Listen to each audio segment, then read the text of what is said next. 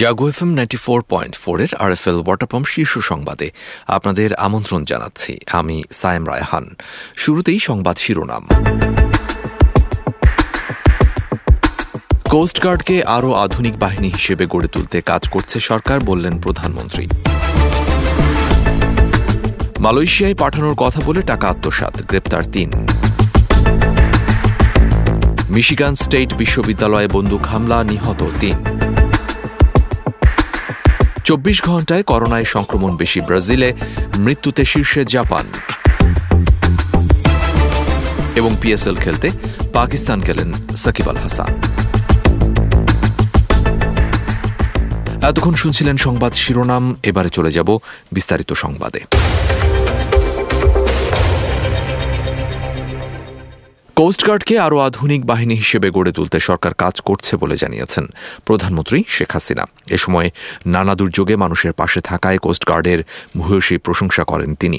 এ সময় সমুদ্রে অভিভাবকত্ব প্রতিষ্ঠার মাধ্যমে উপকূলবাসীর প্রকৃত বন্ধু হতে বাংলাদেশ কোস্টগার্ডের প্রতি আহ্বান জানান সরকার প্রধান।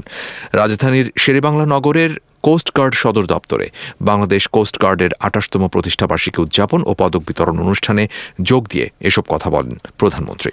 ১৯৭৫ সালের পরে যারা অবৈধভাবে ক্ষমতা দখল করেছিল তারা কিন্তু এ ব্যাপারে কোনো উদ্যোগই গ্রহণ করেনি। আমি ঠিক জানি না তাদের এ ব্যাপারে কোনো সম্যক ধারণা ছিল কিনা। যাও, আমাদের উদ্যোগের ফলে আমরা প্রথমবার ৯৬ সালে অনেক কাজ করে যাই। দ্বিতীয় দফা সরকারে আসার পর থেকে আমরা উদ্যোগ নিই এবং সমুদ্র সীমায় আমাদের যে অধিকার, সেই অধিকার আমরা নিশ্চিত করি। বাংলাদেশ কোস্টগার্ড অন্যায় অপকর্ম রুখে দিয়ে দেশের উপকূলীয় অঞ্চলের নিরীহ নিপীড়িত জনগণের পাশে প্রকৃত বন্ধু হিসেবে ইতিমধ্যে আত্মপ্রকাশ করেছে। এই বাহিনীর প্রতিটি সদস্য দেশপ্রেম, মুক্তিযুদ্ধের চেতনায় বলিয়ান হয়ে দেশের সাথে সংশ্লিষ্ট সকল নিরাপত্তা ঝুঁকিমূলক কার্যক্রম, যেমন সমুদ্র বন্দরের সময় নিরাপত্তা প্রদান, মাদক পাচার, অস্ত্র চোরাচার, মানব পাচার, অবৈধ ও অনিয়ন্ত্রিত মৎস্য শিকার, সমুদ্র নদী দূষণ নিয়ন্ত্রণ ও প্রতিরোধ, জলদস্যুতা, বনদস্যুতা দমনে কার্যকর ভূমিকা রেখে যাচ্ছেন। মালয়েশিয়ায় পাঠানোর কথা বলে নানা লোভনীয় অফার দিয়ে অর্থ আত্মসাৎ করতেন সংঘবদ্ধ এক প্রতারক চক্র।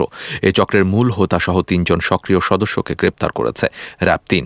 রাজধানীর ভাটারা এলাকায় অভিযান চালিয়ে তাদের গ্রেপ্তার করা হয়। গ্রেপ্তার ব্যক্তিরা হলেন মোহাম্মদ আনোয়ার হোসেন, মাসুদুর রহমান ও মোহাম্মদ রাশিদুল কবির।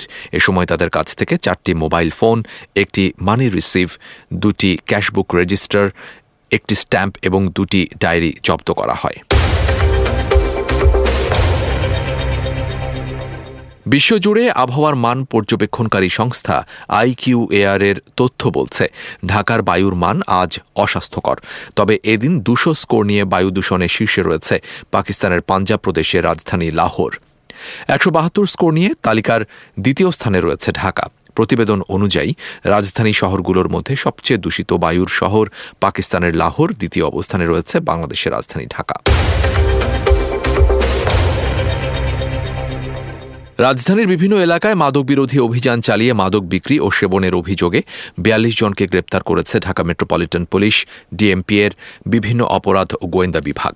ডিএমপি এর নিয়মিত মাদক বিরোধী অভিযানের অংশ হিসেবে সোমবার সকাল ৬টা থেকে আজ সকাল ৬টা পর্যন্ত রাজধানীর বিভিন্ন থানা এলাকায় অভিযান চালিয়ে মাদকদ্রব্যসহ তাদের গ্রেপ্তার করা হয়। এবারে আন্তর্জাতিক প্রসঙ্গ।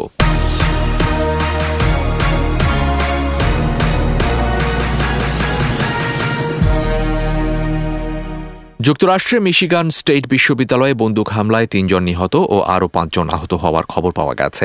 দেশটির সংশ্লিষ্ট সূত্র জানিয়েছে তথ্য। সন্দেহভাজন একজনকে ধরতে ওই এলাকায় অভিযান চালাচ্ছে পুলিশ। আহতদের উদ্ধার করে হাসপাতালে ভর্তি করা হয়েছে।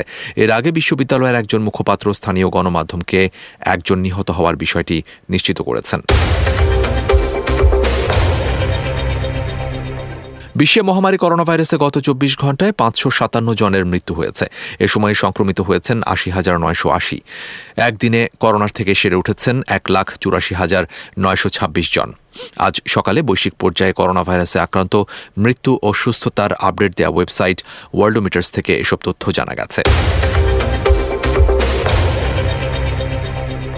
ভূমিকম্পে বিধ্বস্ত তুরস্ক ও সিরিয়ায় দেখা দিয়েছে বিভিন্ন ধরনের চ্যালেঞ্জ। একদিকে চলছে ত্রাণের জন্য হাহাকার, অন্যদিকে বিদ্রোহী নিয়ন্ত্রিত উত্তর পশ্চিমাঞ্চলে আন্তর্জাতিক সাহায্য পৌঁছাতে বাধা দেওয়া হচ্ছে। এরই মধ্যে বিধ্বস্ত অঞ্চলগুলোর অক্ষত বাড়িঘরে চলছে অবাধে লুটপাটের ঘটনা। পশ্চিমা সংবাদ মাধ্যম ইউরো নিউজে প্রকাশিত এক প্রতিবেদনে এ তথ্য জানানো হয়েছে।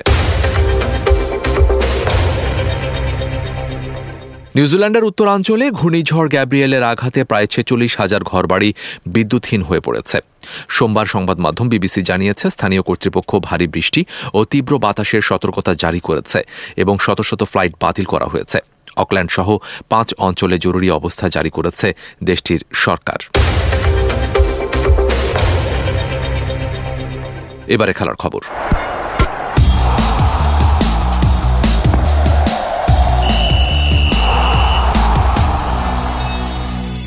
প্রথমে কথা ছিল ইংল্যান্ডের বিপক্ষে সিরিজের আগে একবার স্ত্রী সন্তানের সঙ্গে দেখা করতে যুক্তরাষ্ট্র যাবেন, কিন্তু এলিমিনেটর রাউন্ডে রংপুর রাইডার্সের কাছে ফরচুন বরিশালের হারের পর বদলেছে তার পরিকল্পনা।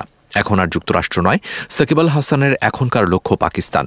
পিএসএল খেলতে গতকাল গভীর রাতেই করাচির উদ্দেশ্যে ঢাকা ছেড়েছেন সাকিব আল হাসান।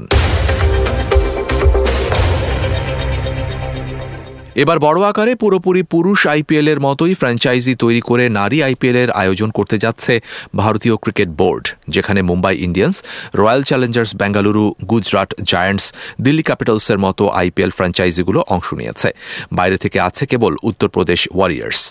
নারী আইপিএলের নিলাম অনুষ্ঠিত হয়ে গেল সোমবার, যেখানে নিলাম তালিকায় ছিলেন বাংলাদেশের মোট 9 ক্রিকেটার: জাহানারা আলম, সালমা খাতুন, নিগার সুলতানা, লতা মণ্ডল, স্বর্ণা আক্তার, রুমানা আহমেদ, নাহিদা আক্তার, ঋতুমণি ও সুবহানা মুশতারি।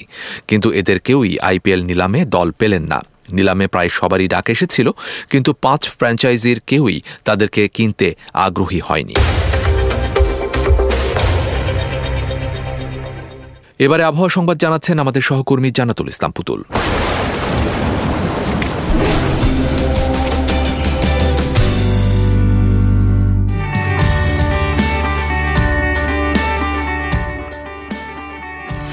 ধন্যবাদ আপনাকে।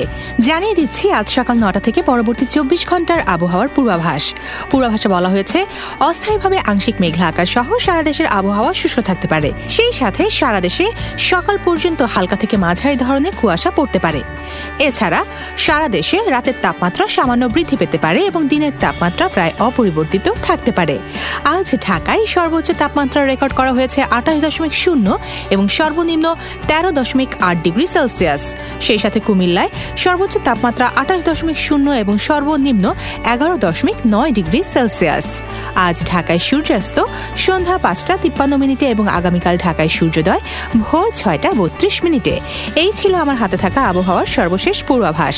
ফিরে যাচ্ছি স্টুডিওতে। এতক্ষণ আবহাওয়া সংবাদ জানাচ্ছিলেন আমাদের সহকর্মী জান্নাতুল ইসলাম পুতুল। ধন্যবাদ আপনাকে। আরএফএল ওয়াটার পাম্প শীর্ষ সংবাদ এ পর্যন্তই। প্রতি মুহূর্তের সংবাদ, বিনোদন, খেলাধুলা ও লাইফস্টাইলের আপডেট জানতে ভিজিট করুন jagonews24.com। শুভেচ্ছা সবাইকে।